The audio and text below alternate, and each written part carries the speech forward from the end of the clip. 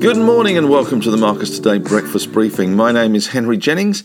It is Thursday the 28th of July, and as usual, with all the information contained in this presentation, it is general advice only. So please do your own research, contact your own financial advisor regarding any of the thoughts, ideas or insights in this presentation.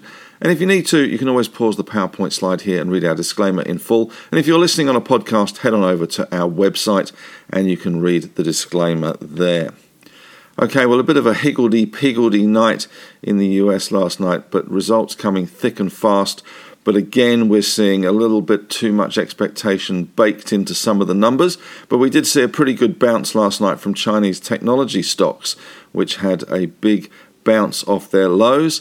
And it does appear that the authorities may have been a little bit hasty in the way they've been punishing those tech stocks and have been walking back a little bit of that rhetoric and urging some of the banks to get behind the Chinese stock market and push it up. As a result, one of the ETFs that tracks the Chinese internet stocks in the US had its best day ever, up around 10.18%. So an impressive day, but it has come down an awful long way, so bear that in mind. It's only a minor blip up.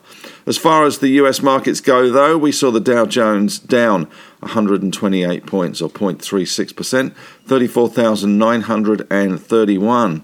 The Nasdaq, though, beat all that. We did see that bounce in Chinese tech stocks. We saw a bounce in US tech stocks as well, up 0.7%, 102 points, 14,763. So a good night for the Dow. And that S&P pretty much in the middle for diddle as usual, down a mere 1 point, 4401 on the S&P 500. VIX index, though, took the Nasdaq as a reason to sell off and fell 5.4% to 18.31. SPI futures, we had a bit of a nasty day yesterday, of course, after the Sydney lockdown was officially announced with that 1 month lockdown, and then we had ScoMo back on telly saying that we were doing a gold medal performance and it wasn't a race, but it was a race. And the SPI futures are up 19 points this morning, up 0.26%, 73.01 for SPI futures. In terms of commodity prices, we had a little bit of a rise in the oil price. We had Brent crude up 0.35%, 26 cents to 74.74, and the WTI price up 74 cents, or 1.03% to 72.39. In other commodities last night, we saw copper down 0.22%, nickel up 1.3%, aluminium up 1.8%, zinc up 0.1%, lead up 0.7%, and tin up 0.8%.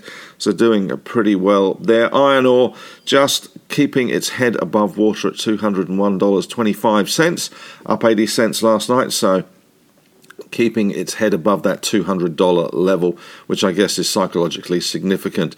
The Aussie dollar pretty stable around 73.75 at the moment. Here you can see the S&P 500. Of course, last night's little jaunt was dominated by Federal Reserve Chief Jerome Powell and those Fed minutes. It looks like they're talking about tapering, but still too early to worry about tapering and still too early to decide on tapering. But it does look as if the Jackson Hole conference in late August, 26th to the 28th of August, is going to be a focal point, and the FOMC meeting in September on the 21st to 23rd of September is going to be a major talking point and focal point for the markets. But at the moment, everything is rosy and no reason to change the settings. And although talking about tapering, no reason to be thinking about it too seriously as yet. Major stories last night. We had a little bit of an agreement in the US on the infrastructure spending bill, but it does look as if it's complete. It's the incredible shrinking infrastructure spending bill. The report I saw on Bloomberg was it was now $500 billion to be spent on things like roads, bridges, internet, broadband, and clean water. But at least they're starting to agree on it, and that will be going in front of the houses in the near future with luck.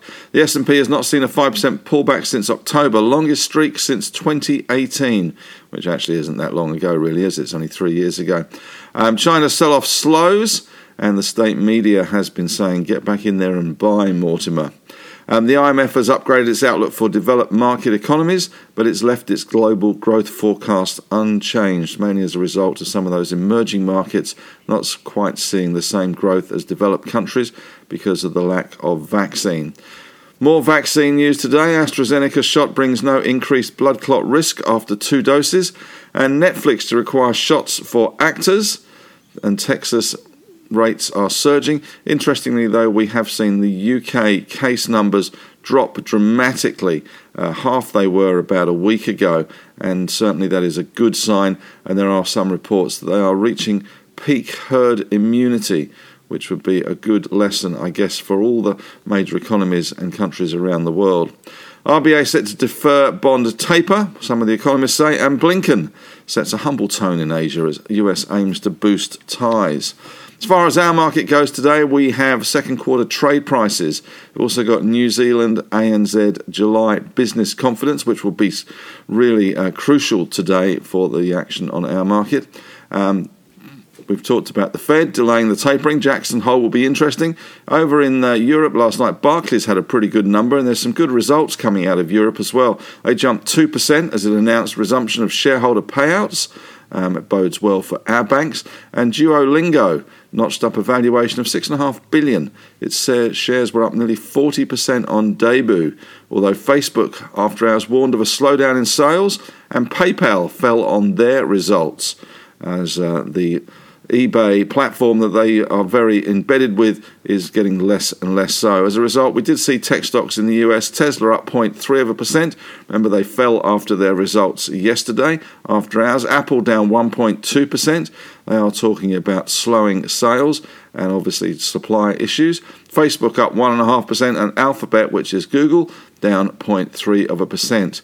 Meanwhile, in our commodity stocks, we had BHP up 1.4% in US ADRs, and Rio smashing it out the park last night with their massive dividend and the huge cash that they are generating, up 4.6% in the US last night. 10-year yields across the board, US 1.23 now, Australia 1.15, still languishing down there, and obviously the COVID lockdown in Sydney for another month is going to have a bit of a detrimental effect on GDP, and as a result will keep rates lower for longer. CBA yesterday pushed out their forecast rate rise to 2023. Germany still got negative interest rates of 0.45%.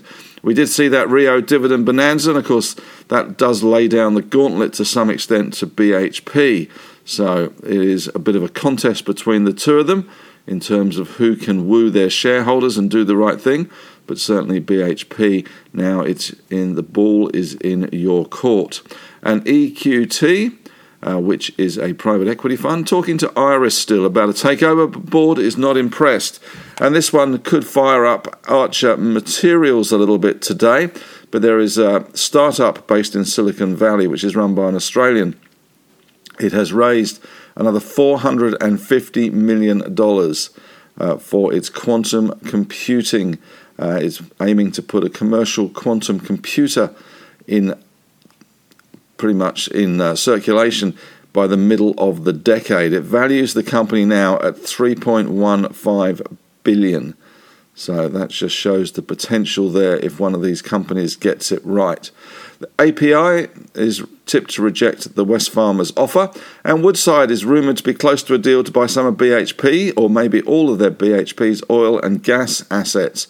And finally, metals distributor Vulcan, not to be confused with Vulcan Energy, is hoping to raise around $500 million for an IPO later this year. Question of the day today. Have we seen the bottom for Chinese tech stocks? It had a big rise in that ETF. KREB is the code there. It is traded in the US, not here. But it did have a 10.18% rise last night on the back of the authorities backing off from some of the rhetoric against some of these Chinese tech stocks and urging investors to buy the dip. So have we seen the bottom for Chinese tech stocks? That clearly has implications for some of the ETFs that are listed in our market over here.